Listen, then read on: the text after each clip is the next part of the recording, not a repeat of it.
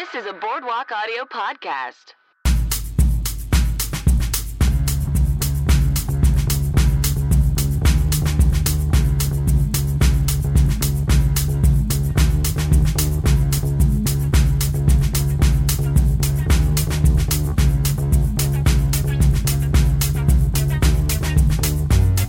Welcome to I Will Watch Anything Once. I'm your host, Mark David Christensen.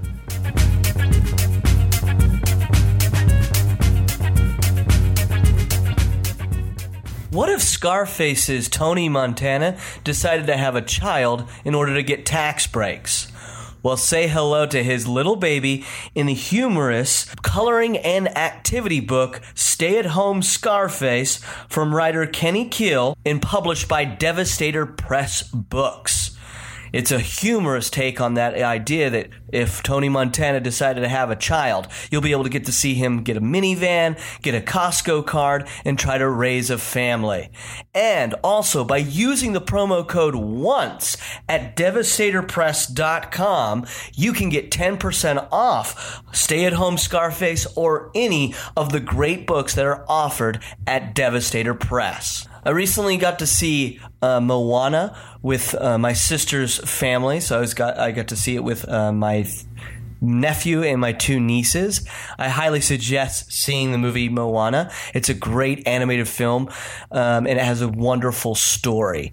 That's all I'm just kind of going to plug that movie, even though I'm not getting anything for it to plug Moana. I just thought it was a great experience to see with kids.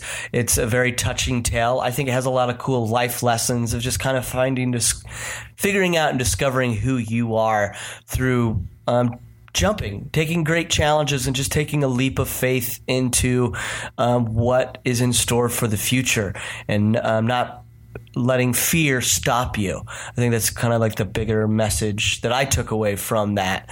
And even with a character like Maui, who's like a demigod, who's strong, they learned that they're more than just their magic that they have. You know, there's a strength deeper inside of us, even when we are limited at times. And it was also just a delight to find out that me and my little niece Nora both cried during the movie. Okay, it's a very I find it amazing that these animated films that are coming out can really hook me emotionally. I haven't really, the humor wasn't that my favorite in it. It's a little silly, but emotionally I think it's a great movie, and storytelling is very simple and impactful, powerful is maybe what I'm trying to get at. But yeah, go see Moana. If you haven't seen it, I highly suggest Disney's Moana. It's a great movie, and God, I was going to say special effects, but an anime movie is just full of special effects. I just think the CGI animation, the computer animation, is just phenomenal. Just gorgeous. It's an absolutely beautiful movie. So definitely, I just highly suggest checking that out. And for you listeners, a real quick reminder that you can support all of the great shows here at the Boardwalk Audio Network by going on to the boardwalkaudio.com website, and there's a big button that says support our artists. All you got to do is click on that button. It will direct you to amazon.com. You make your purchases as, I was going to say porkages, like purchase and pork, but I meant just click on that button, go ahead, make your purchases as you normally do, then we get a small kickback. It doesn't cost you anything, but it definitely helps out all the great podcasts on our network. So please help us out to keep bringing you great networking here on Boardwalk Audio. And now let's get to this great episode with a wonderful guest, a high energy, very funny man. I'm lucky to call him a friend, Matt Rath.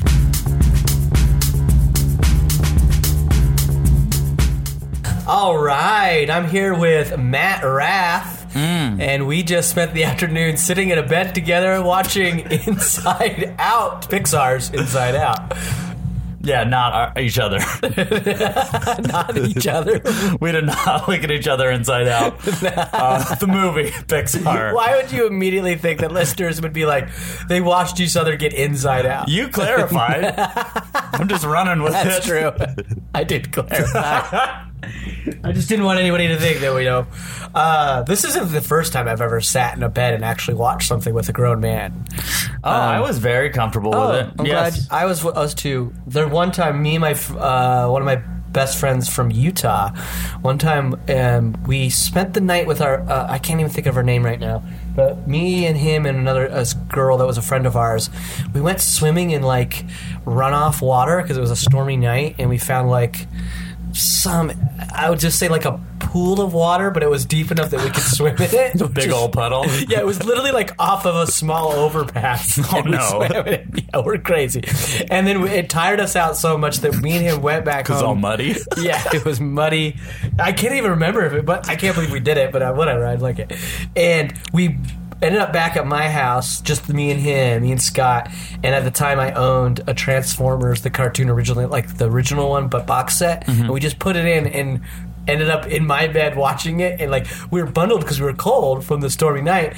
And we ended up falling asleep together watching Transformers. Sounds beautiful, right? Yeah. Never been closer to a man. Me and my friends, I have like a group of super best friends. That's what we call it to distinguish it. And we always used to share beds, but I am no longer allowed to share beds because I sleep touch. And no. yeah, that's a thing I do. Like what has occurred in the sleep touches? I was rubbing his ass and like a circular motion, but not like a soft caressing, like trying to like flatten dough, like a heavy palm, like I'm wiping a window that's very dirty. And he was like, "What are you doing?" Like smacked my hand away, and I kept doing it, and now I get to sleep. I get my own bed from now on, pretty much. So, I'm a sleep Did you toucher. ever wake up from him doing that, or you just told the next No, morning? I'm a very deep sleeper, so I will touch you.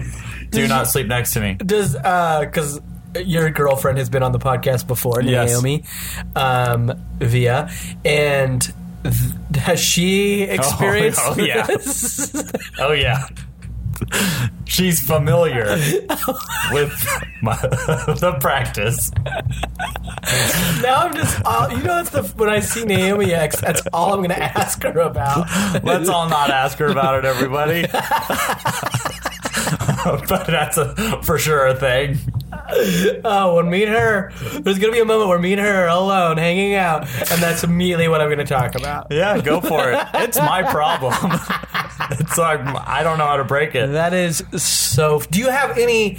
I know we're circling around this before we get to talking about the movie, but do you have any, like, memories? Like, coming out of that, is there any incidences where people are like, you did this last night, this sleep touching, but you have, like, in your dream memories, do you have any memories of that being associated with anything in a dream? I'm not... Like, were you window washing while you were rubbing your friend's ass? Oh, I rarely remember my dreams, and when I do, it's pretty just little blips and bloops, and I'll try to tell people, and then I'm like, who cares? I don't really care about dreams. I don't read into them. Right. I used to have vivid dreams when I was younger, but no, I rarely have them ever, and it's not like drinking or drug use, which I will occasionally dabble, but I don't know. I don't have dreams. That's all good. Oh, that's the saddest thing I've said. You have dreams. You just I have dreams. You just don't dream. I don't remember You sleep them. touch without dreaming. I sleep touch to blackness. Now you made it worse. Great. Yeah, that'll probably somehow come back. But great, we just watched Inside Out. The first question I ask my guests, which I'm going to ask you to start us off, is why, Matt, did you want me to see this movie? I wanted you to see this movie because it was the best live movie-going experience I've ever had in my entire life. Okay, and why so? We went opening day or I don't really know how movies open and whatever, but it was like the first day it was available. We went in the afternoon, And So that would be called opening day. okay. You were right. Opening day, but there's like previews and like it wasn't the Right. first showing or whatever. But I didn't you wanna- went on the day, the opening, the like official, a Friday. yeah, the afternoon. official Great. opening day, and it must have been the summer. I don't know facts, but there was a bunch of kids in the audience as well, Okay. and a bunch of kids and a bunch of adults, and so it was like the whole spectrum of people were there. What theater? It was in Los Feliz, like Los Feliz 3. Oh, okay. Okay.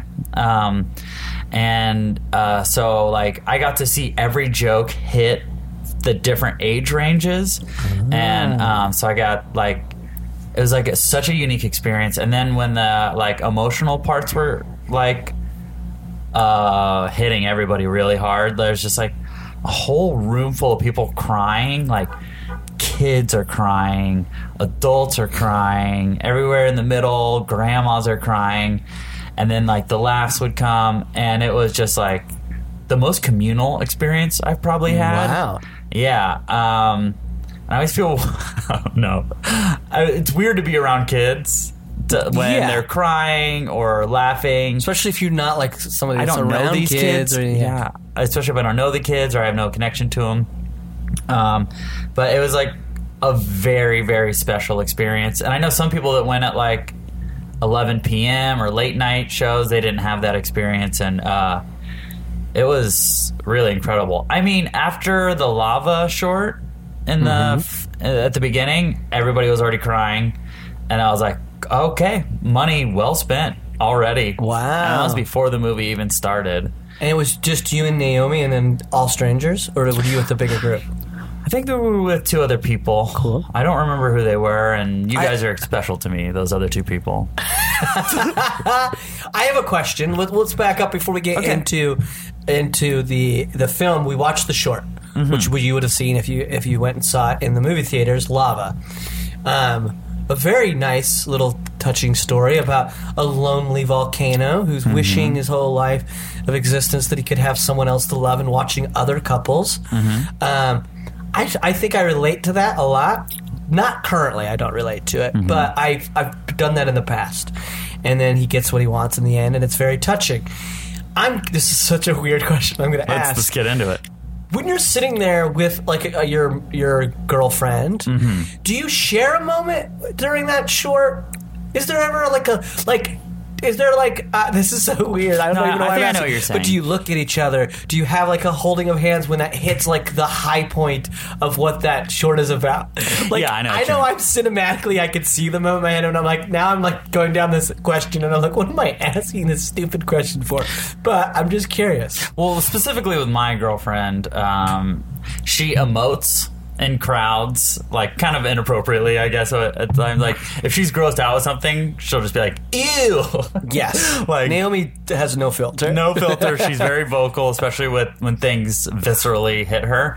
So I know when she's touched. I know when she's crying. So I think I would naturally respond to that. But I imagine we held hands a little bit, but I don't want to hold hands a bunch because then your hands are all sweaty. Yeah, I get that. So, I feel like it was a dumb question. Well, I don't have a specific memory of it, and I'd be happy to share.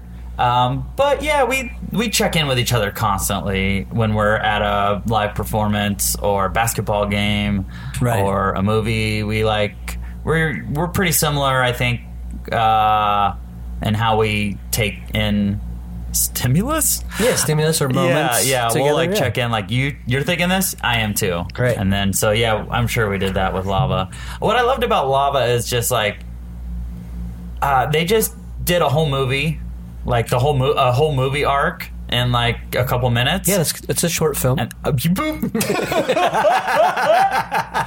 That was very condescending to you. It sure was. But it's like they just stripped everything away, but like It's really simple and beautiful. It's just simple and beautiful. It's told very easily through visuals, and then just a simple song. Simple song. And there's a pun that's like at the core of it, which I feel like I'd hate, but I was like, I don't know, I love this pun. Yeah, normally this pun. puns will drive me kind of like, or make me go, ugh. Ugh. But that's like, it's a cute pun, Cute pun. you know? I guess I like cute puns. Yeah, if they're cute, then you let them pass. I'll let them slide. Yeah. I get that. I liked it. Yeah. I heard that short got a little guff because I'm not gonna say. I heard that short got a little guff because the guy Volcano looked like kind of beat up, and then the girl was like super pretty, and then I saw it today for the first time. And I was like, man, they both look pretty bland. I didn't find her extraordinarily like oh my god, like that woman Volcano is out of his league. I just felt like, well, what, they match. Speak for yourself. I wanted to fuck that volcano. That volcano was hot. All right. Cute pun. No, I did want to fuck that lady volcano. I don't know who would say that. I had just heard that like through the, and I was just very curious. Yeah. She did have flowers in her hair. I like that. Yeah. Yeah, I don't know. I did that volcano was older. I assume she was a newer volcano, so she's going to be skinnier. Yeah, I can see that. So maybe we can that's get what it's implied. scientific. But it's implied that she wasn't new. It's implied that she's just been underwater the entire time he's been singing his song. But all volcanoes are just, right? Aren't Right. they? But I'm just saying, Yeah. it wasn't like she was...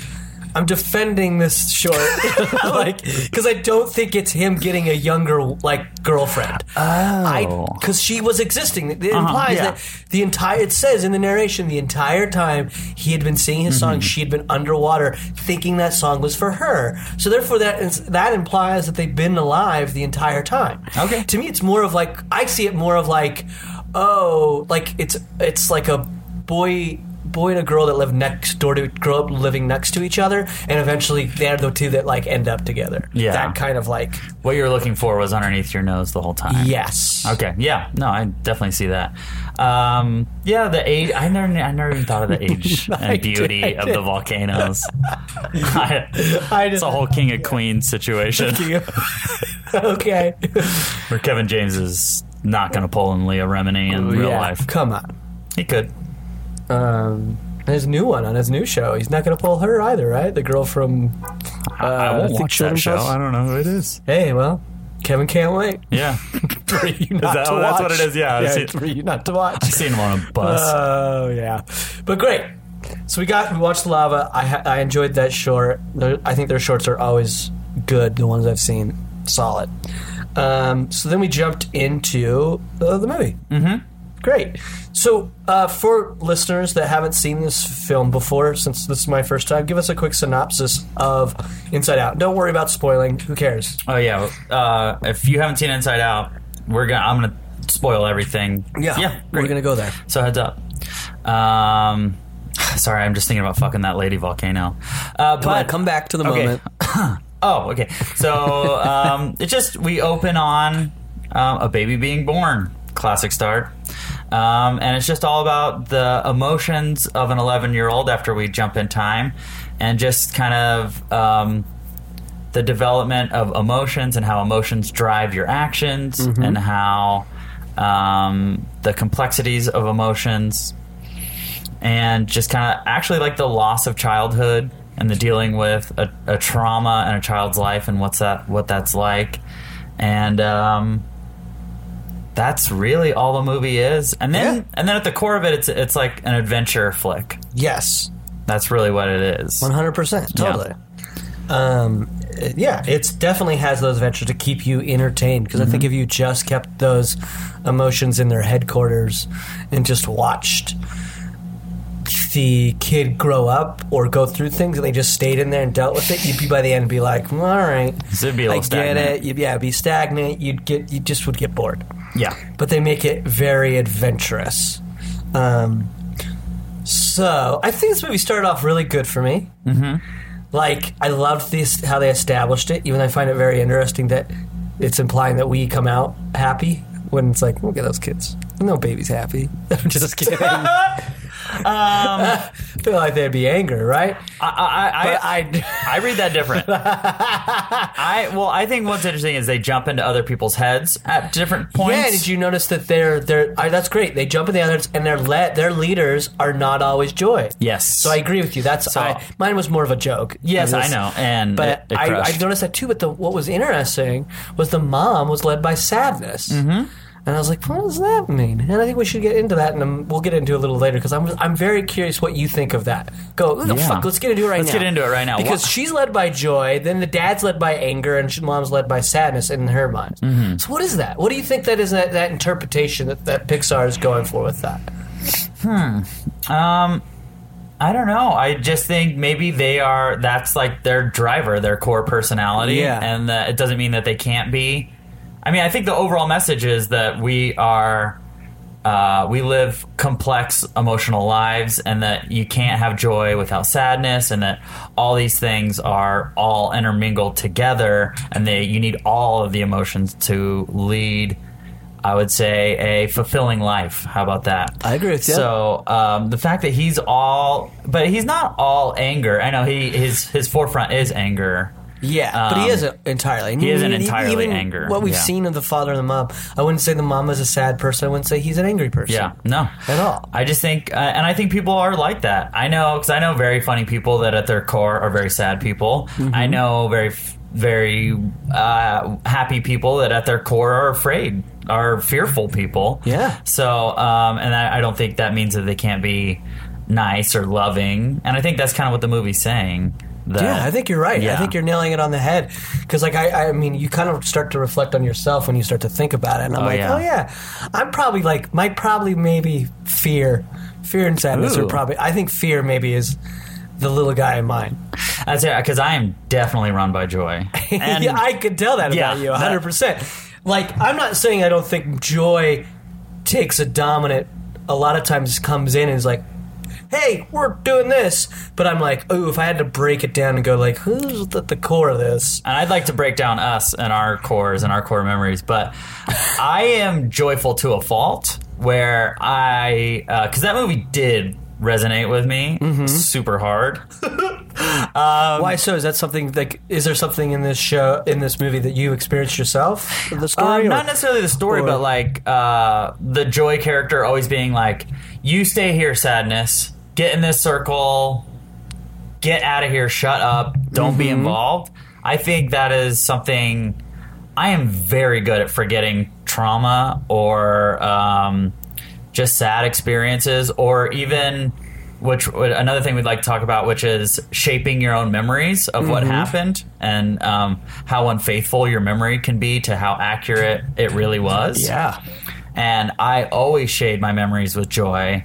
Like, we're both comedians, so I can have a rough show and in general, but I will be like, ooh, that one part was super funny though, so like that wasn't a loss. I think that's a great thing to have in those situations, right? Totally. Especially when you're attempting in a craft or going after a goal. That's a great thing to have, to be able to because I think I do the other thing.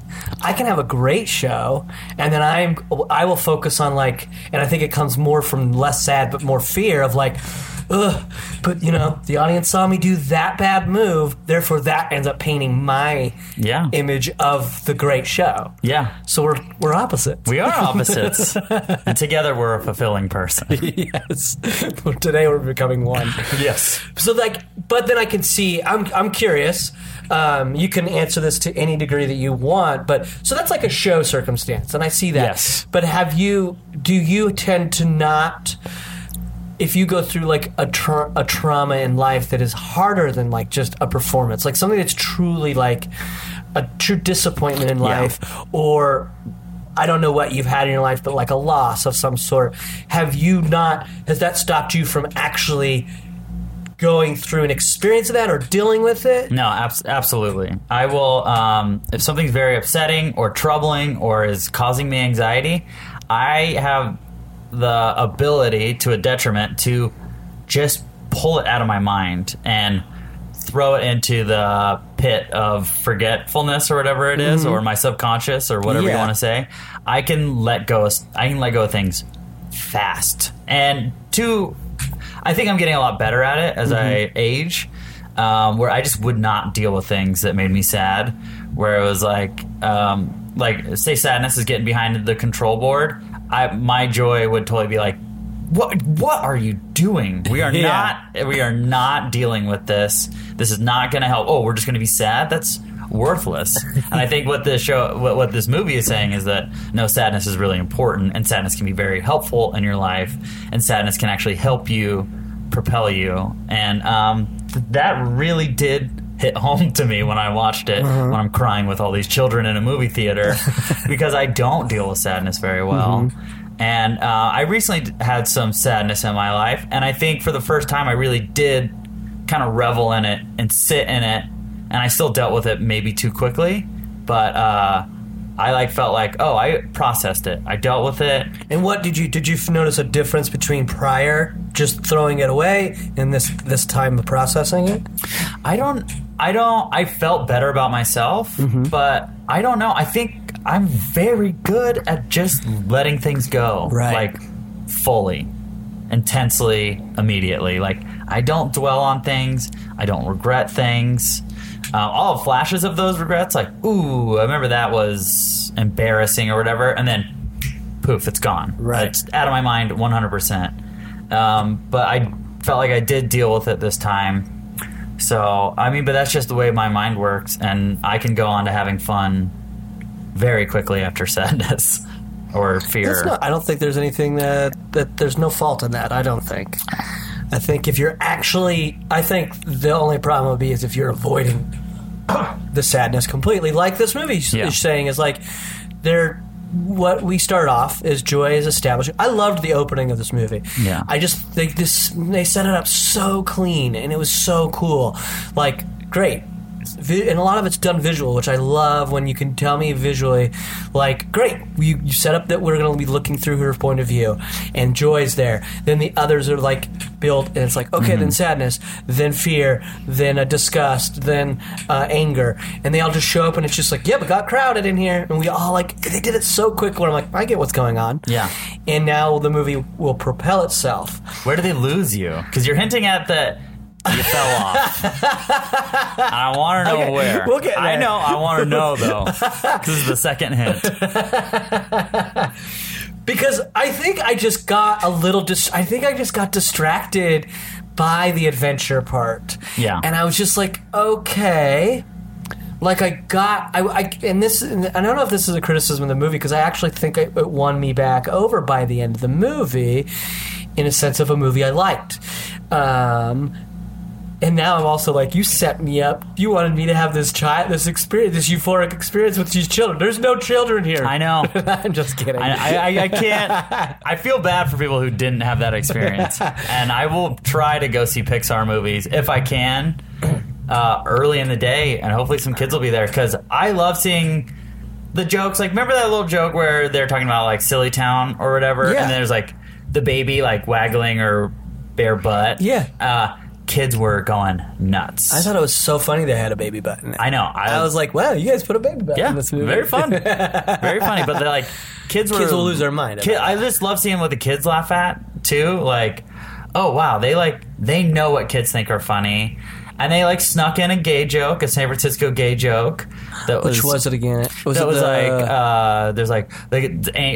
was like, oh, what if a bear comes? And then anger was like, or disgust, like, there's no bears in San Francisco. And then the anger was like, I saw a really hairy guy. He looked like a bear. Yeah, there you go. Which is what you call exactly. big, hairy gay guys in San Francisco. I forgot about that. Yeah. Pixar can sneak them in there. They know how to do it really well.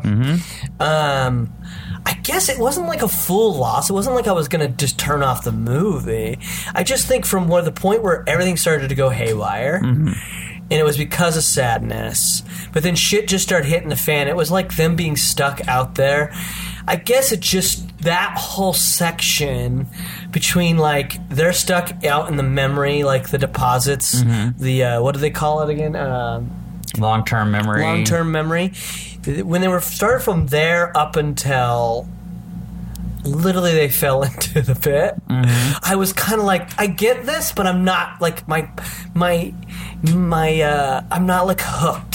Yeah. I get it. Feels more like just a movie pushing its forward. Like, I'm like, okay, we're going here, we have to do this, we got to get you back. It was like, oh, this works. I'm just not, I didn't feel invested.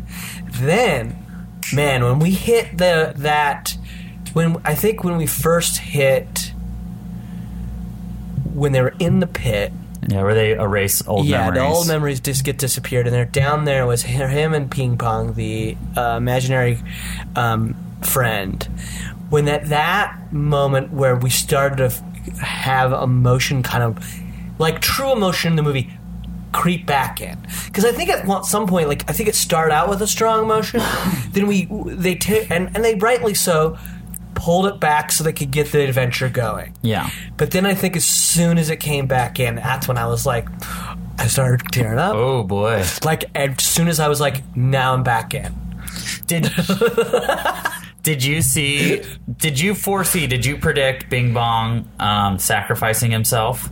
No. I did not either. No. That moment was great, too. I was just like... Oh, that hit the theater. Yeah, hard. I bet. And it's like, that's a moment where I'm like, this just feels honest. Like, now I'm like, really would pass the silly part, which I get you need to have for a kid's movie. And I think a lot of that is just structurally and for kids. Like, we gotta make it fun and adventures, keep them in the seats and whatever. And not even just this, everybody, the adults and so I guess it just sort of was like, okay... I felt like I was just wanting to get, and I get it. And again, it's not a fault of the movie because it still works. I loved all that stuff. I love them. I think it's very imaginative. I love it. Pixar will always blow my mind in how they choose to communicate certain things. Like for Dreams, I was like, great, so fun that you made it Hollywood.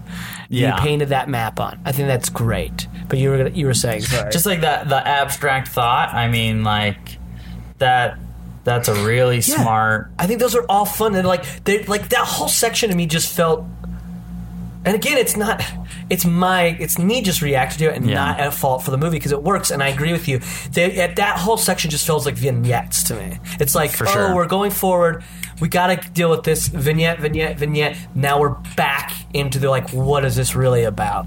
Well, I think it works. It works. It's just I think I got distracted. Yeah, they deal with some exposition-y stuff about how the mind works. Yes, which I think was kind of necessary. And then I think they had there's a bunch of really solid jokes in there. I think you're right about that. There's really funny jokes, timeless jokes. Because I don't know, you revisit old comedies and you're like, oh boy, that was very of the moment, and that is not gonna land. But like when those two barrels open up and spill out, and there's oh, all the facts and opinions got all mixed up, and he's like, oh, don't worry, just put them all into one thing. It happens all the time.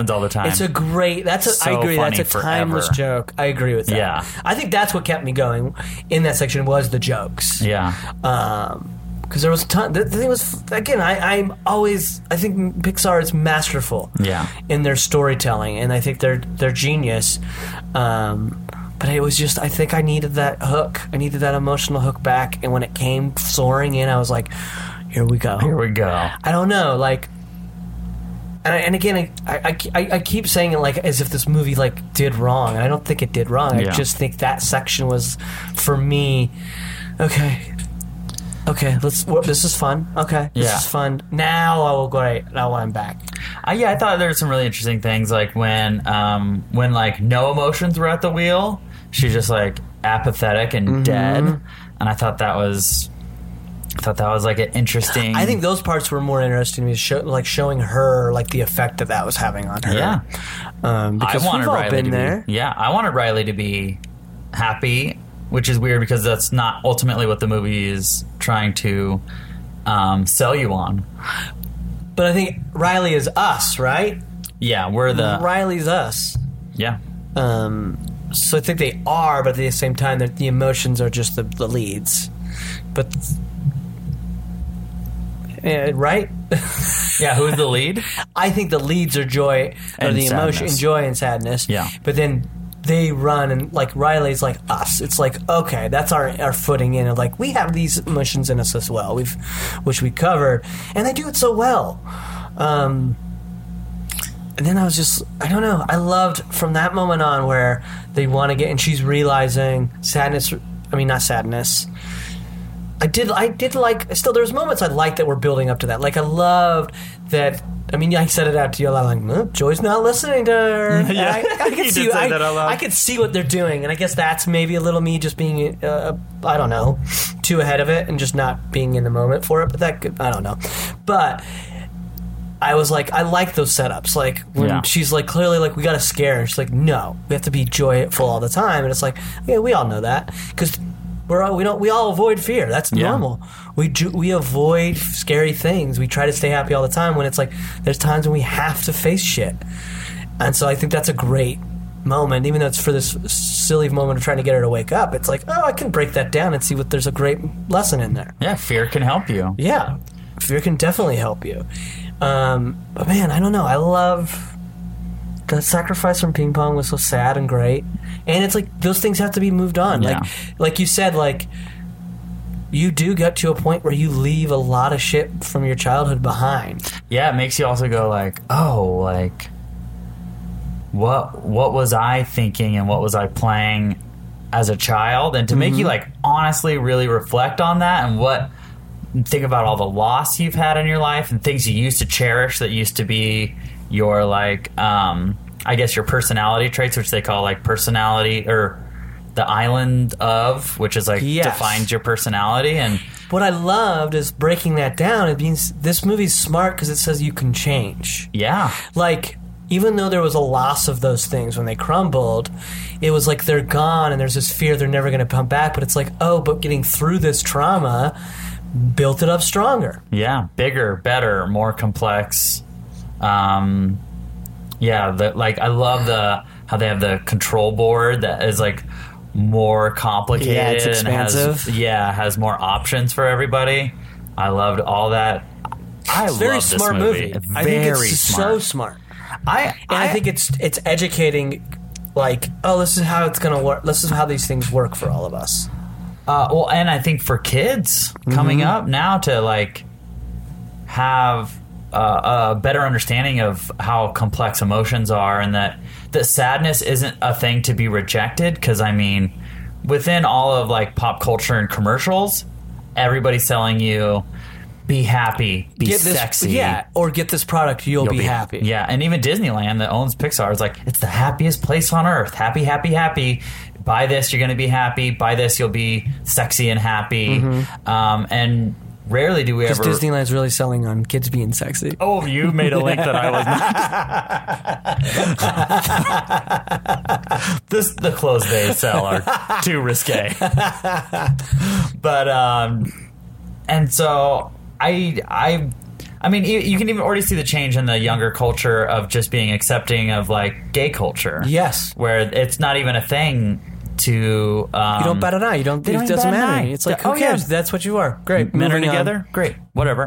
Whoa, is that a thing? No. Yeah. And you see that a lot with like even One Direction.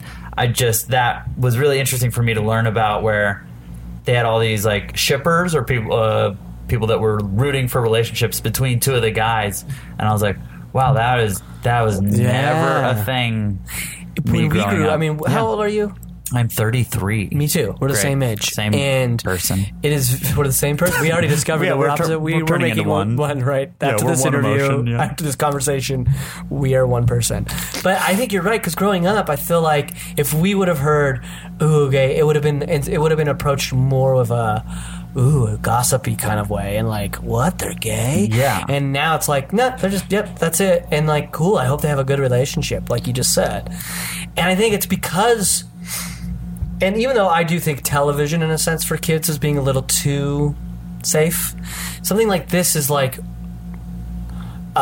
pushing it and going like, we can educate in an entertaining way and approach things like I love this movie because this approach this movie has, because it's telling kids like, emotions are normal.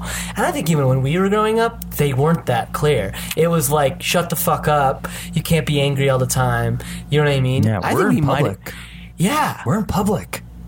Be like quiet, like just don't feel anything in public. You're embarrassing me. Emotions were embarrassing to our parents, and school, you couldn't. They're like, oh, that kid's acting out. He's troubled. You know, but it's okay. They need to be addressed. And like psychology and psychiatry especially in countries where like Japan has like a huge suicide rate, right? Mm-hmm. Ooh, I'm talking out of school here. I don't know. I just said like I agree to just thinking you were right. Look, I'm a writer for Bullshit Magazine, so here's an article I'm writing. I'm a reader of Bullshit Magazine. I take everything in. But from my limited knowledge, Japan has a really high suicide rate, and they're also like really suppressive with emotions and I guess your personal expression. So, I think there is something to be said about the movie when she's like, stay in this circle, and then Sadness starts like kind of running haywire because she told Sadness to like be repressed. And I think when you try to repress anything, I feel like it comes back and acts out like 10 times more and explodes in a way, which is I guess kind of what I'm saying about suicide and repressing your emotions. It's going to lead you to a dangerous place. An unhealthy psychology for yourself. Yeah, mental health. I 100% agree with you on that. Yeah. And this is something that kids, especially this generation that got this and the ones that will probably come up watching it at home, can get told that like this is all normal. And then hopefully parents that see something like this actually discuss those with their kids. Yeah. That's what I would hope. I'm not a parent, so who knows? And if I'm ever a parent, I don't know if I'll do that. Who knows? I don't know how good I'll be. But it's like these can be tools, at least to start those conversations. Because I'm a big proponent. I mean, I've recently been reading a lot about like how vulnerability in our culture, especially I think what we're talking about, our generation coming up, looking back, it's like vulnerability has been seen as a negative thing. Yeah. And vulnerability means expressing your emotions. It doesn't mean you're out of control with them. But you're aware of them and you allow them to be expressed. Whether it means you got to be just aware, work through it, or come out and just show it. But vulnerability has been seen as a weakness for so long, but now I think hopefully the rest of the world will follow suit, like getting more to a closer thing of allowing people to be like, no, by being vulnerable, you actually are you end up as a stronger person, and allowing these emotions to kind of bleed out and come through. When you think of media and all this stuff we've watched coming up, all our heroes are what? They're kind of like courageous, fearless, step in the face of danger, like, I got this. Like, that's so one-dimensional. And, like, I mean, being in a war, which I can't even imagine, but, I mean, even those most courageous people, fear is to keep you alive. Yeah. You know, and they never show fear with hero-like characters or these archetypal, oh boy, that word, archetypical? Archetypal? No. Archetypal? It doesn't sound right. I don't know. It's an archetype. Archetype. The archetype of a hero.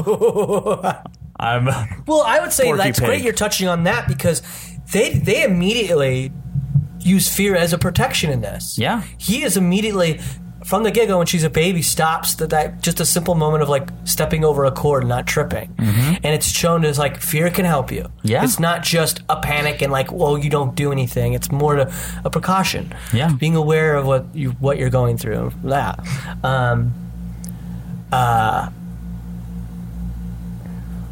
Yeah, I think I liked this movie a lot. I'm just saying that moment, I don't know if it was just the viewing experience of being in my apartment while we viewed it for the first time. Two grown men crying in a bed. We are two men crying in a bed. I loved it.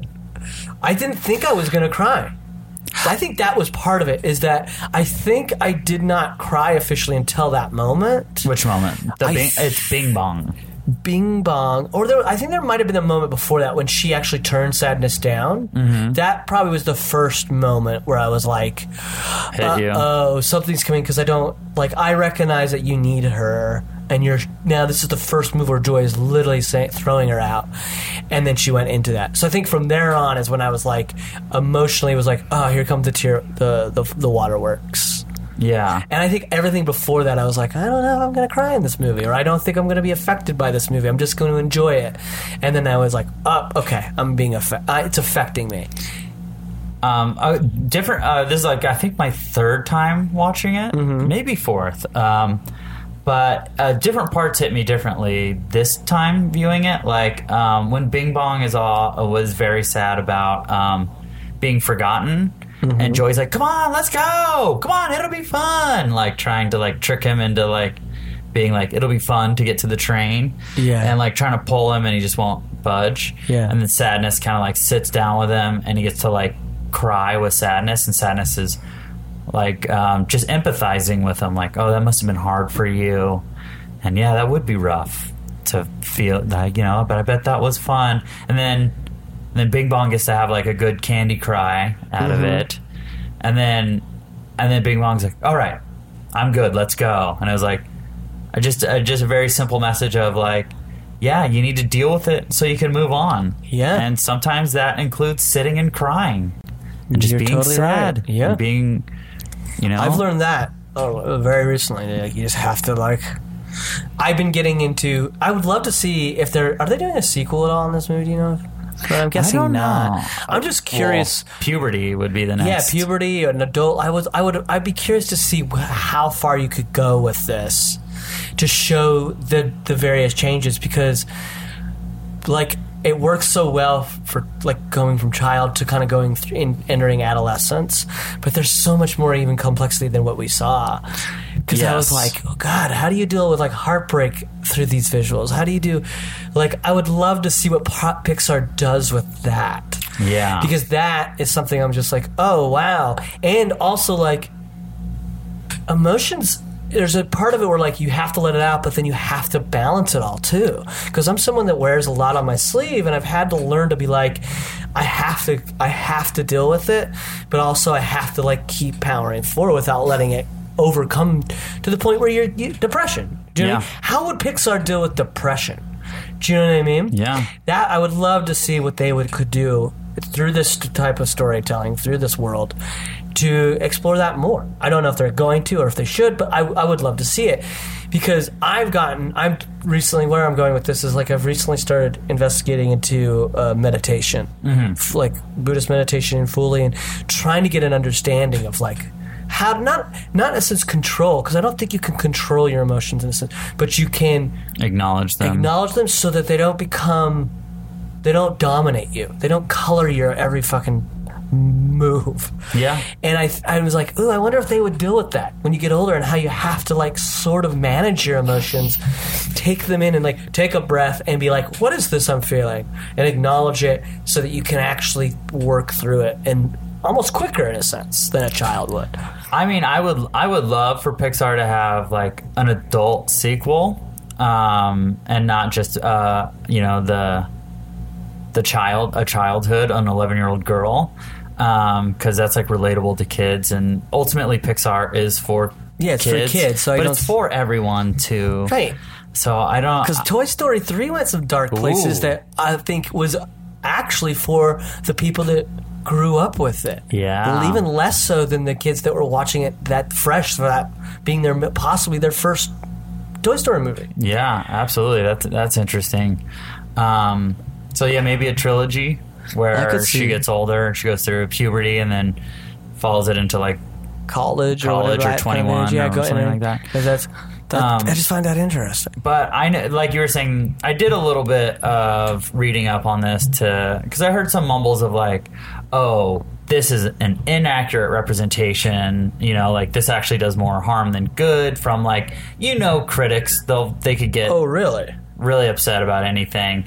But I did some reading, and there's really not that many more like basic emotions, and it's like surprise, but that's almost along with fear. It's very similar to fear. And there was another one, but it was also grouped with like anger, something similar to anger, or even disgust can be close to anger. Yeah. But they like, the director, the writer of the film, I think it's the same person. Are there directors for animated? Yeah, there are. Yeah, for sure. There's a lot to manage. There's They gotta have a whole lot. But they contacted like two renowned psychologists and emotional behavioral study. Doesn't surprise me. I know, and it's so good. And another thing that really hit me differently this time, which I'm sure I was like already ramped up emotionally the first time or second time I watched it, but when Sadness pulls Joy in and they both put their hand on the I emotion. think it's such a wonderful moment. The memory, holy shit, was that? Because And she's I crying especially and smiling. resonate with that Oh, because boy. like this year has been one of those years where I'm like, fuck, there's some joy in my life, and then I've had that like polar. Do you know what I mean? Yeah. And I've had to like, Amy. you have to like come through and be like, well, you can't have one without the other. You Yeah. can't. Like, even if you have to learn it in the hardest way possible during your life, you got to be learning like, well, I can still appreciate the happiness that was, and then this is the sad part. Happiness will come back again. I'm sure. And Yeah. they'll be always accompanying each other. And we've been dancing around it, I think, a little bit. But like Harold, I'll talk about it. We can talk about it. no, I'll talk- I'm dancing I'm around brave. going through a breakup this year. Oh, yeah. But which devastated me. But I've had 100 different podcasts where you could hear me dancing around it. But like we're talking about like the mixed emotions and so many emotions at play, and it's not just all sadness, and it's not all just happy. And you think you kind of get focused in on yourself, but the more you talk to other people and you find out that their emotions, even people that have the good end of the stick or whatever you want to say, the people who made it or the people who stayed or even the people who got taken off, it's like they have a whole range of emotions, and they're in the quote-unquote desirable position. Yeah. And they're like super sad, or like, I can't believe my friends were taken off. I mean, there's got to be nerves about, okay, great, I made it through. How do I go further? How do I get better? You know what I mean? Another now year. I'm nervous. Now I'm nervous because I have to step it up. Yeah, or I'm not just playing anymore. Now I have Yeah. to prove myself. You have to prove, like, you get that idea of, like, you need to prove your position. Mm-hmm. I was on Harold for 3 years, and I think I was a detriment. I've talked about this before. I think I let those emotions in my last 2 years get a little ahead of me. I think they maybe possibly weakened my play because I was always nervous about fucking up. Yeah, like what? Rather than going, let me just support my fucking teams. And let you run on autopilot. Yeah, or you just don't do what you normally naturally do because you're so like, well, I gotta please the fucking Herald. I gotta please what they want. You know what I mean? Mm-hmm. So I get Second-guess that. yourself, There's yeah. so much that And it's not all just one emotion. Yeah, I love this movie. I think it's a great movie. Yeah. I think where it ends is just so special because I think even that moment where we see Riley break down in front of her parents, and so like you have to show these. It's as simple as like you have to show sad. Like they kind of lay it out, especially for kids. Like you have to show that sadness because then you'll get help. Mm-hmm. If no one knows what you're experiencing, they can't be there for you. Do you know what I mean? Yeah. So it's like, even, and I'm not saying every time, I don't think every time you show that side, someone's going to be there. Because I've gone through some shit that I'm like, I got to get through this on my own. Yeah. People can be empathetic, but there's no one that's going to fix it. Yeah. But you at least have people that can come in and be empathetic, console you, be like relatable and help you through that stuff. Yeah. Just as simple as within the dad, which is a great moment of him just having to acknowledge and telling her, I miss Minnesota too. That's a great feeling when you know when you're going through some shit and someone finally tells you that you're not alone. Because that's what motions do, I think. A lot of times because we get trapped in one motion for whatever short or long period, you begin to feel like an island. Yeah. And if you and I don't know about you, but I've had depression in my past. Depression, especially being one of the most dangerous like states that you can get in, will like make you feel like a fucking like no one's on your side, even if the person is standing right next to you and telling you like you're great, everything you do great. You won't hear it. Yeah. And that's. And a lot of it's because you're just not sharing how you're feeling about yourself or whatever that simple emotion is. This is a kids movie that I think allows you to talk deep. That's the beautiful thing about it. It is. I think it's raising a lot of interesting ideas for kids that for adults. I bet you there's adults that never fucking thought about this stuff, and then they go see a Pixar movie. Because I've met people in my life where I'm like, you are an adult, but you're still sort of living like a kid. So I hope that a movie like this helps. Not that they have to be completely helped, but you know what I mean? Yeah. Well, I think even generationally, you look back to our grandparents, and it was just like, walk it off, pull yourself up by your own bootstraps. Yeah. Be strong. And none of that, like, reach out for help or be vulnerable. Is ever present. I think even in, like, I can see that in sometimes some of my parents. Do you know what I mean? Where you're for like, sure. oh, my dad, I think, comes from that generation of very much just do it yourself, which there's parts of him that I'm like, oh, man, you can fix anything in the house. Me, I need somebody to fix it for me. But, like, then there's times where I'm like, Dad, like, rarely have we seen my dad emote. You know what I mean? It's like been these little pillars growing up, but other than that, it's like, no. You know what I mean? You don't show that. Same thing. My dad will never admit that he's wrong. And it's like, Dad, you can be wrong. Yeah. Sometimes it's like, there's nothing more human than being wrong and then learning from it. Right. And he cannot be wrong. And I have those instincts in me too. I have those personality traits. And I like watching him just be so stubborn about being wrong or not getting his way that it's really like, oh, okay. I need to not be like that because it is so difficult to deal with. And he's so in denial to himself that he's wrong. Right. I'm like, and again, once we're the opposite, I think I am the person that sees myself as always possibly wrong, rather than having like no, I know this is like, not have to be like defiant, but go, no, I'm right. I'm more of like, well, maybe. I might be wrong. I can't even see it in my coaching when I coach improv. Like, I think this is it. And I'm like, yeah, you get it, right? And I'm like, oh, you got to be more confident, man. Like, but you know what I mean? Like, I'm just pointing out we're opposites, and we're about to become a new person. So, just addressing that. But, and I'm like, Dave At. What'd you say? Dave At. Dave At. Dave At Arc. Dave At Art. What a weird name. That's not a good name.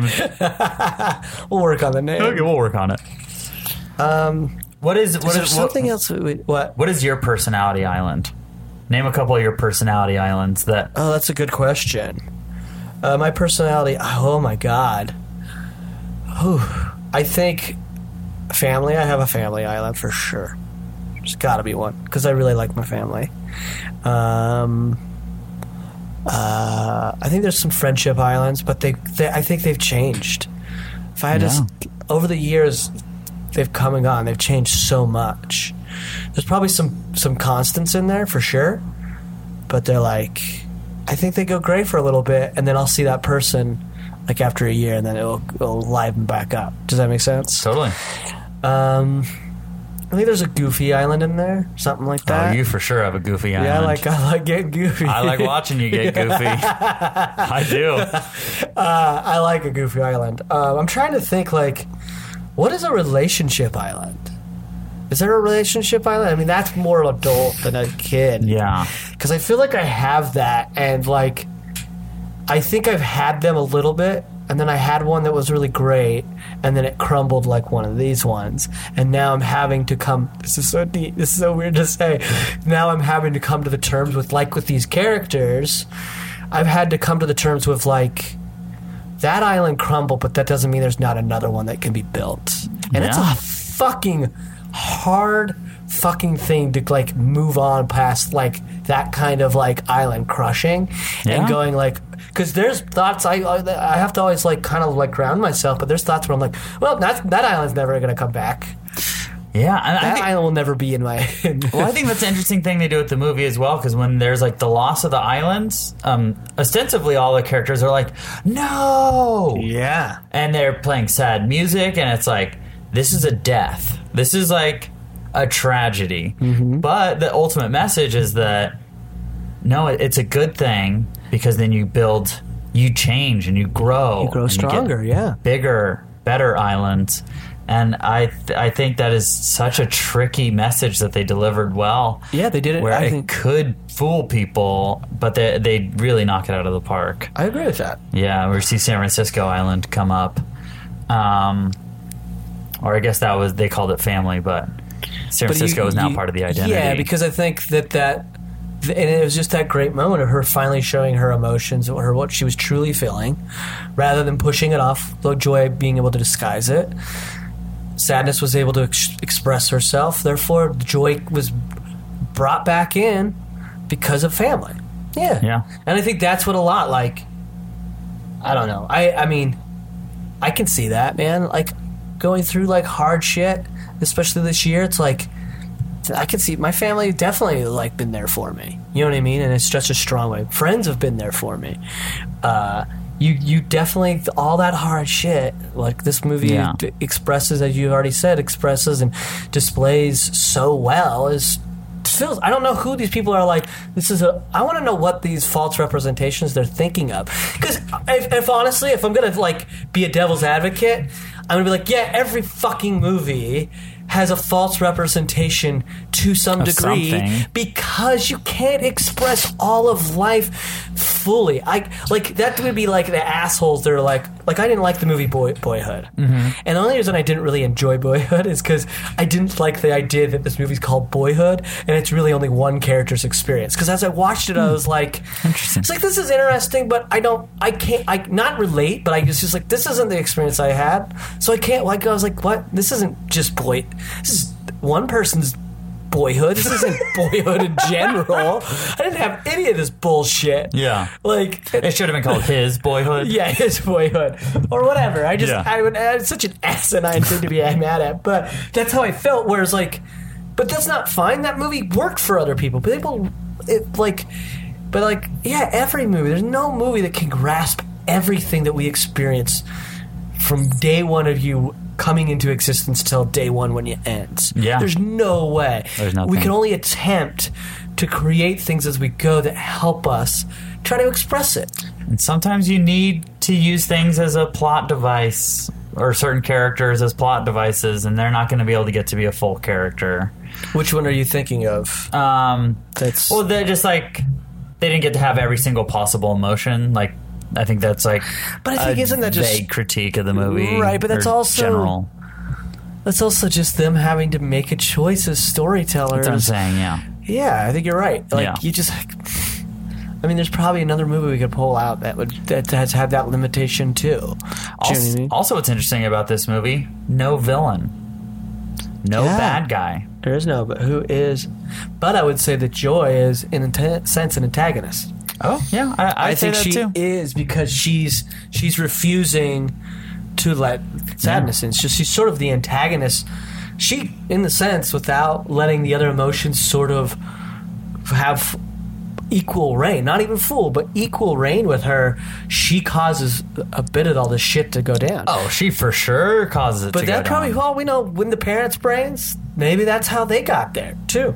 Yeah. Maybe the mother at one point was so dominant by sadness that she had to overcome it. Dad was maybe an angry little fucking shit his whole life and had to overcome that and let all the other stuff in. Yeah. Do you know what I mean? Yeah. That's why we have therapists and fucking... We work through shit. That's why we have so many fucking self-help books out in the world. I'd love to see a therapist scene in an Inside Out sequel. Yeah, right? Yeah. And then actually have the therapists have their own emotions? Yeah, a therapist within the therapist being like, is this your own bias, what you're about to say? Yeah, I would love to see that. And them, like, taking turns sitting in the chair, and I think that would be wonderful. It would be great. Yeah. I think that's why I think this, like, there's so much potential to go further if they chose to. Yeah, because like, they've set up such a world that you can explore. Because I don't think this is, again, it's a great thing for kids, but I think it's like, this is stuff that we're working on in the end of your life still. Yeah. Is balancing all your emotions and trying to manage it all and get through it. Yeah. Because losses don't fucking disappear, man. Yeah, they sure don't. Like, hard moments. Okay, so on your fantasy island, we have relationships, family, goofball. I'm trying to think what Love else. Island that's a little dim, it seems to be at the moment, but looking to be lit back up. Yeah. Yes. Maybe that, yeah. I think relationship, like... No, I think Love Island completely crashed. It's down. And there's gonna be, down. and I'm just like, I'm coming to terms. You've mourned my it. emotions have done like, all right. Like, we know it's gone, guys, but you know, all right, there could be another one in the future coming up. What are some maybe more not so predictable ones, like Goofball Yeah, Island. I'm trying to think. I think there's got to be a sexual island in there, right? Boner Island, yeah. Big old boner island. Just disconnecting there has to boobs. be, because I think too, me coming through, like, this is going to be maybe weird to talk about because we're coming off of we're talking about a kids movie, but I think sexuality is such a big thing that They touched on it for a second. But go ahead. when did they? I'm just sorry. I'm having a bad memory. When she meets that boy. Yeah. And he freaks out. Yeah. Girl. Great. Yeah. That is so relatable to me because I was fearful of women. Like I was in that panic mode of like, what do I do with women? Literally until I moved to LA. I was like fucking 20, probably 28 was when I finally came through and was like, oh. What was holding you back? Just fear? I think, they would be like, tons of fear, rejection, fear. Dave, there's so much there that it's overcomplicated. You know what I mean? And like, I'm still making strides. That's why I'm at 33 talking about like a grand heartbreak. Do you know what I mean? Like, and there's probably more to follow. I don't know, but I think sexuality is something though that I had to learn at a later age, and I think it is a big island because it's a part of your personality. Like I think it's a thing that our site is getting more and more open with it, but it's like that's part of you. It's not a fucking all this like don't talk about it all the time. Sex is because I grew up in a culture of Mormonism where it's like sex was not to be talked about. Do you know what I mean? It's behind closed doors at all times. Oh, absolutely. You're supposed to wait. My limited knowledge of Mormonism. Wait, but then you don't talk about it even after the wait. But yeah, and then you rush to get married to have that sex, right? That happens a lot in Mormonism. Yeah, exactly. So I think that's a part of our personalities that we... I think that's a part of America. It's part of America. I think when you start to realize like what people's sexuality is, it is a part that... And I think sexuality is more of something you share with somebody privately in the sense of not like, oh, it's bad, but you do it more in intimate settings, and you learn a lot about people through that. And I think it's in a positive way. Yeah. Sex positive way. So yeah, there's a big boner island. A big boner island. I'm trying to think what else. I guess it is called fantasy. I'm trying to think what are they? Because like, I don't know if like just interests make islands. I think they kind of do if Hockey Island is. Say that if hockey is an island. Yeah, then I have have an acting island. There's an improv island. Probably both are more coexisting There's now. a little bridge. Yeah, there's definitely a bridge between the two of improv and acting island for sure. There's a comic book island that dominates big time. There's a movie island that's been there since I was a kid, and it just gets bigger and bigger. Yeah, you love... Oh, boy, it was hard picking a movie you haven't seen. I think it's easier when you get... Like, people surprise me. Oh, yeah. And I think I surprise people with shit I haven't seen either. Yeah. But what else? I don't know. What else? Music. What else? There's a big music island. I love music. Who's the biggest comic book hero on the island? Because they're all standing there, but one is standing up way big. Or is it a team? I mean, it's Captain America, man. I love Captain America. That's great. I think Captain America is just like... Because he's flawed in his way that he's a man at a time. But he's still... God, he's just... His heart is always in everything he does. To the point where I think it's a bit of a flaw. And I like that. I think there's a part of myself... You identify, yeah. That I go like, I can kind of let my thing... And like, they're all to a fault. Might even put other people ahead of me. Yeah. And I can see that Cap. I'm a little bit... I just want to be a little bit of Cap. Yeah, well... And then there's Wolverine, who I'm like... I emulate... I wish I could be more of, even though he's too fucked up, and probably parts of me are that. I identify with the Hulk. The lack of love and all that. I identify with the Hulk because I'm like super strong and super smart. You shit. I was like, genuinely thought you were going for an honest answer, and I was like, oh, what does he mean? Like he's very like Bruce Banner and like patient, and then he rages out. And I'm like, no, I'm just super strong. Yeah, stupid joke. I mean, you are this whole conversation. You haven't been sitting. You've just been holding the chair over your head, ready to smash. Ready to smash. Are there islands that you like have that you're like very specific to you? I have a workout island now, I think, for the first time in my life. Well, yeah, I have like a sports island. Yeah, I have a sports island that I need to hit. Like, it satisfies something. I definitely have like a puzzle island. Okay. I need to like solve little puzzles in my head. Like, what do you do to solve those like puzzles? a Rubik's Cube. I used to solve. I'll go through phases where I'll take like 2 years off, and then I'll buy a new Rubik's Cube, and there's just something very satisfying about mixing it up and putting it back together quickly and smoothly. Nice. I have a dog island, but there's no dogs currently in my life. It's a little dim. Yeah, I think it's still alive because every time I see a dog, it's like I have like this. I know I just sidetracked from your islands, but like when I walk down the street, if you're, I find it very funny if like a pretty woman is walking down the street and they have a dog. I'm looking at the dog. You gotta look at that dog. I do not care about the person that it all is with the dog. I'm immediately going to the dog. And I only use pretty woman because, like, whoever you are, I don't care. But, like, that typically should be, like, a cliche man should be like, oh, look at the lady. And I'm like, yeah, look at that dog. Look at that dog. But go on with your islands. There's a dog at around the Franklin Village that is like a huge sloppy bulldog that's like very sweet. And there's like always like a different cast of characters walking this dog. But if you like comment on the dog at all, they'll be like, "Oh, pet this dog," and they'll like really give you the time of day with this dog, and it's which is kind of the dream, but also like off-putting in a weird way, and I don't know why. But yeah, there's a big sloppy bulldog around Franklin Village. Keep an eye out; it's worth petting. It is. Yeah, I think I just want like you to be a little protective of your dog. Yeah, not so much like. Yeah, get into it. Yeah, hold him, pick him up. Go ahead. Bug the shit out of him. Yeah. I like when people are like, "Oh, you want to say hi?" Like reluctantly, like, you seem into it. You seem into it. All right. I definitely have Look at Me Island, Attention Island. I see that. Okay. Yeah. We're comedians. I think that's I think we have a lot of that. I definitely. Mine's gotten a lot smaller since I do perform comedy regularly now.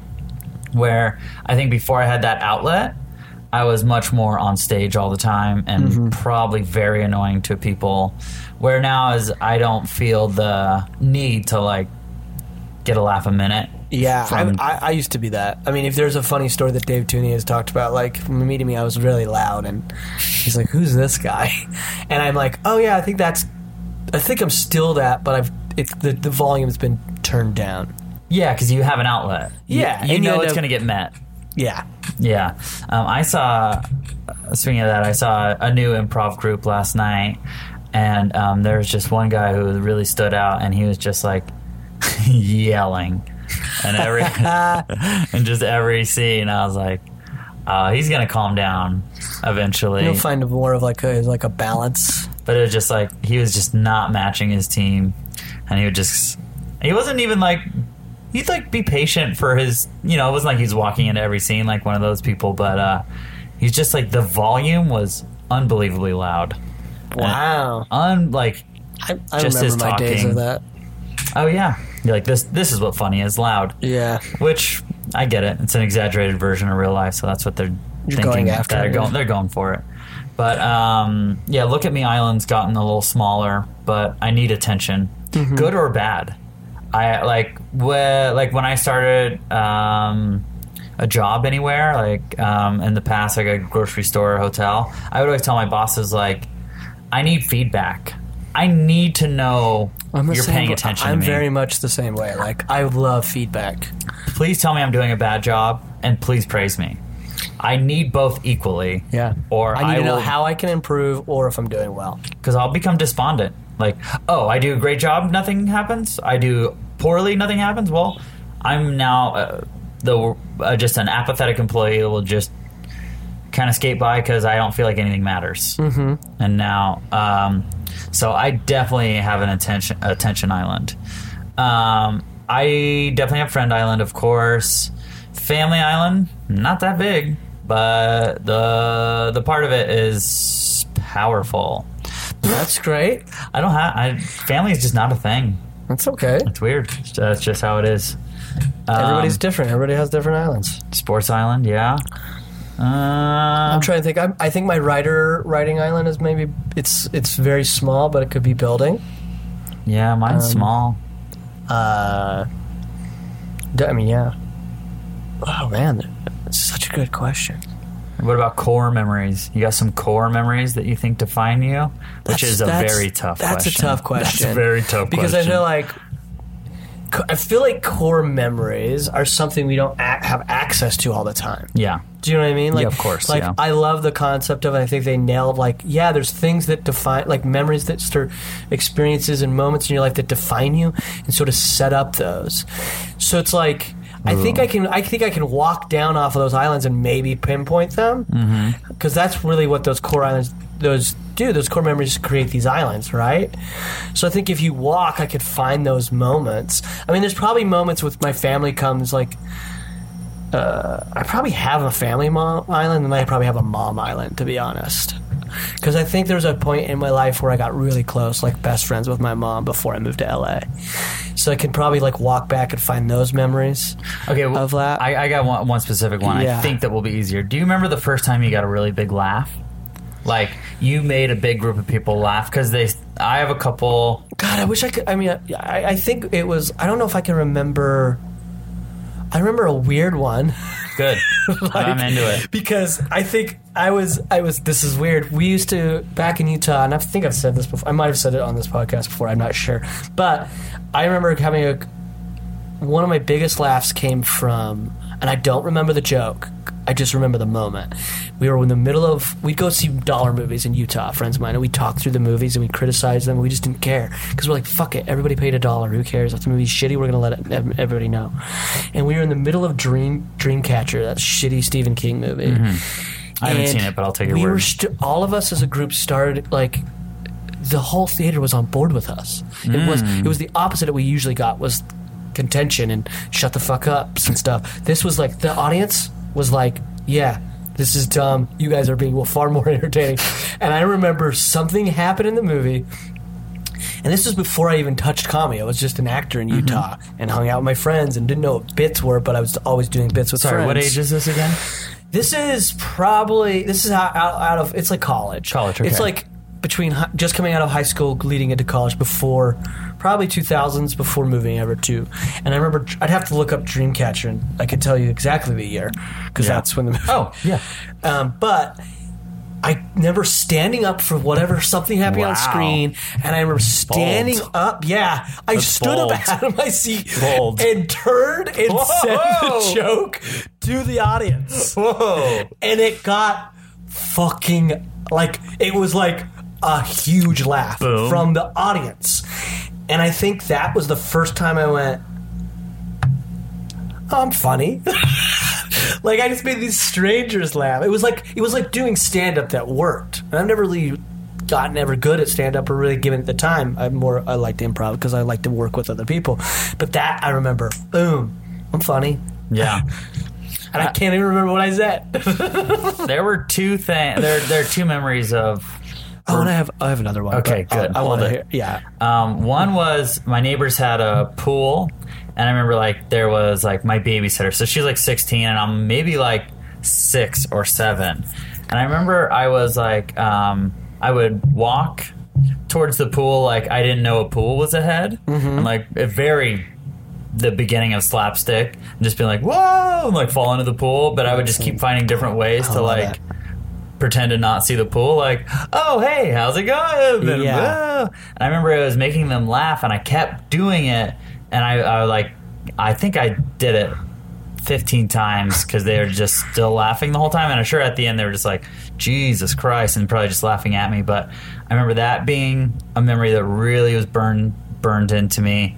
And then I think the first time I made a big group of people laugh was I was in second grade, and I sneezed really loud, and I don't know why I did this. I don't remember planning this. It was kind of impromptu, but I sneezed, and then I went hee hee like Michael Jackson.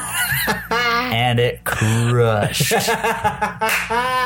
And love it. It crushed, and I remember thinking, like, being like, "Whoa, that's a huge rush." And then I tried it several times afterwards, like, I'm not just sneezing, died. my fucking crickets not working. People are like, we get it, man. Yeah, oh, you got us once. That first time was so natural. Yeah, it was natural, and you found it, and That's you so interrupted funny. Everybody. I wish I had like a little more of like, because I think I'd never really found my comedic voice until after high school. I was very much in a place of like, and I was surrounded by like some of my best friends still to this day that were very funny and I think I kind of was like the little kid. I was always the littlest, and then I would like, that's why I'm so loud. It's because I grew up with the littlest kid all the time. Mm-hmm. So it was like being loud was allowing me to get heard. So a lot of think moments came from like plays, actually, and like I can think of two moments where in a play a moment happened and I walked going, I'm the fucking shit. I'm the fucking shit. I remember one was I'm in the middle of a play in high school, which I end up, this is funny because they're going to be the same play but different moments. So I did this play called Musical Comedy Murders of 1940, and when I played it in high school I was cast as this cop. And there was a part where I have to get choked out at the bar and pulled off stage by the murderer. And in the middle of one of the sets, in our action, a bottle got knocked, and it was like in the moment it's falling. And I know later that like there had already been glasses broken, that our director was like, "Stop breaking glasses, we can't afford." And it's falling, and I caught it in the moment, and like was like caught it, but never breaking character, caught it, and then got choked out and pulled out, and I was like, that was fucking awesome. So dumb moment, but just feeling like I was in it. Yeah. Then jump a couple of years later. I'm back in the same play, but now I'm the lead. I'm playing the comic comedian, stand-up Comic comedian. relief. Not even comic relief. He's the lead. He's a comedian. Okay, gotcha. And so we're in the middle of a shoot in this play, and there's a part where I have to come out, and I see a guy, like the killer in a mask, and it has this very specific dialogue where like you see him and he freaks out, and when I see the next character, like, what did he look like? And I read off exactly what he's wearing. Like, man in like a black wearing this black mask, blah blah blah. You know what I mean? Mm-hmm. So my director tries to throw me. And one of the performances, he gives the person a different mask without telling me.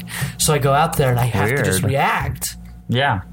And when I come back out for that line, I adjusted. Mm-hmm. Like I've never done improv yet, and that was like, I think truthfully that was the first time I ever improvised. Because to me it's like, well, the truth of the scene was that the dialogue doesn't match now. That character was not in the black gas mask, such and such. He was in this white, weird bearded robe, and I came out. I was like, it was this, and he was in a Moses mask. Like, and it hit and got laughs off of it. Yeah. And it was just me having to play in the moment. And I knew that's when I was like, there was one of the moments like, I'm a fucking good actor. Yeah, you know what I mean. I can play in the moment. So those are core memories. I'm like trying to think.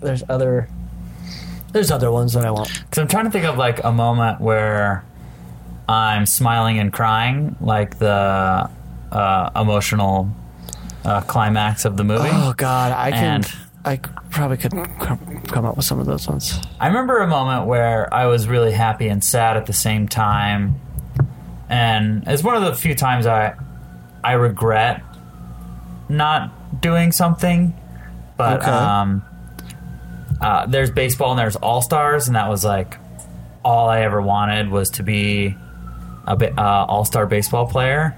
And it was like every single year it would be like 14 12-year-olds and one 11-year-old, and it would be like so it'd be like pretty much all 12-year-olds, because then you go to the next league. So it's pretty much always the oldest, and then like you'd have to be the shit to be an 11-year-old on the all-star team. And I was selected as one of those players, but also my dad was the coach, so it's like a little fishy. But right. He was the best coach. We were the best team. We were undefeated that year, so like I had something to do with that.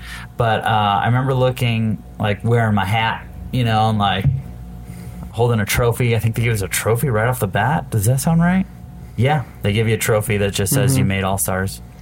And I'm wearing my hat, which is what I wanted the most, is the hat. and had Grass Valley and stars on it, GV. And then after they, like, and this is your all-star team, I remember looking out into the crowd and seeing one of my friends who was 12, who was a good baseball player, and he was like crying his eyes out, and he was like a tough guy, and so this must have been really, really hit him hard. And in retrospect, I wish I would have gave up my position. I wish I would have been like, I'd like to like resign, Right. and like give it to him, because I know he was like the next person in line, and I didn't even play that year as an 11-year-old. It was all the 12-year-olds, you know. Like, I maybe played a couple innings. You can't. I know, I was a kid. You don't know how to read those moments. I was in that moment, But right. and I saw that, and You chose to not do it. I definitely did not do it. Definitely, I'd already had my hat size and number picked out. Oh, I love it. But that's sometimes those choices are hard in life. Oh, of course. I mean, those are hard. I get that. I think I'm trying to think if I cried after getting off the phone when I got on Harold, and I probably did. But then since I can't be completely sure about that because I know I was super happy, but I think one of the moments that right off the top of my head that said like tears of joy was I had a birthday show even though I was drunk, it had nothing to do with the booze. I had a birthday show at Manifesto, and if you talk to Jen or Farley, they'll tell you, like, I was in tears because I was just, this is where I want to be. You know what I mean? I'm surrounded by people that showed up to celebrate me, but it's not even that. It was like, I literally gave some crazy, like, they laugh at me, but like, and I'll tear up right now about it because it, to me, is like, this, I'm like, this is what I love. I love doing this. I love comedy. I love doing improv. And it's not even just comedy. I mean, I can't be... I'm not one of the superstars because I don't know if comedy is like my core. It's more of like part of my core. But like improv especially is just like, fuck. This brings me so much joy just to do it. And I know... And that, I was... Tears of fucking joy. Yeah, that life-affirming, I'm in the right spot type of stuff is pretty priceless. Yeah. It is priceless. But then... A couple years later, you find yourself going, what the fuck am I doing now? What am I doing now? Now I have to find that again, and that's the challenge. Well, we went some places. Where we did. Well, thank you, Matt. Thank you for having me. Of course, thank you for introducing me to Inside Out and watching it with me in my bed. Yes, anytime. Anytime you want to cry in a bed, give me a call. Oh, all right. We'll cry with the bed. Maybe I'll have kids over and we'll cry all together while watching a Pixar movie. Let me fall asleep, because I'll touch those kids in my sleep. We told you we'd bring them back. Ayo!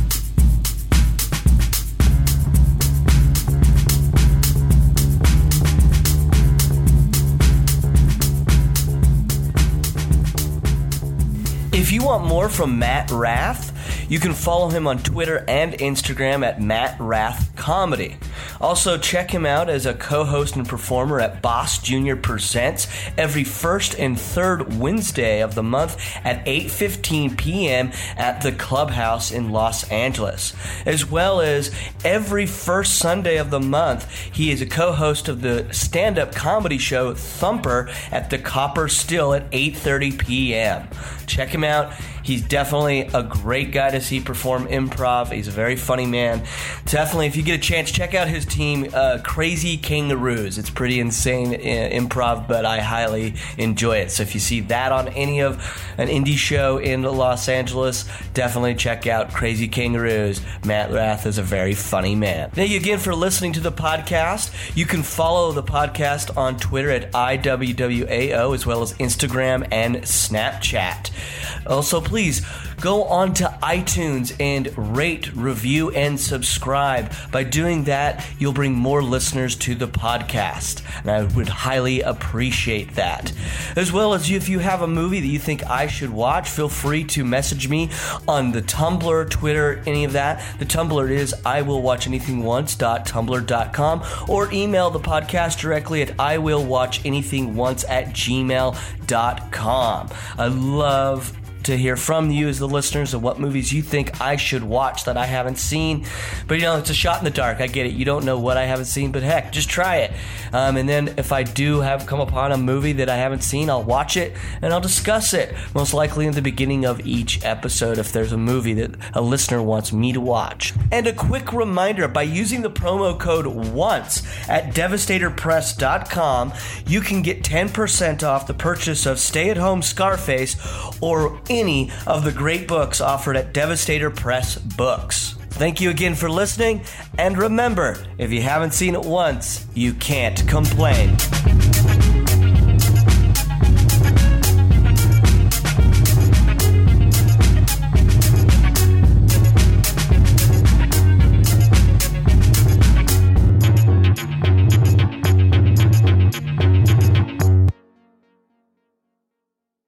What did you have for breakfast, Matt? Chicken tacos, and you watched me eat it. You just fucking ate. Yeah, I had coffee and cigarettes. It's my breakfast. That's what you say, your breakfast of champions? Mm-hmm. Every day. No. That's why I look so healthy. You're so fucking healthy. You're so fit. Fit.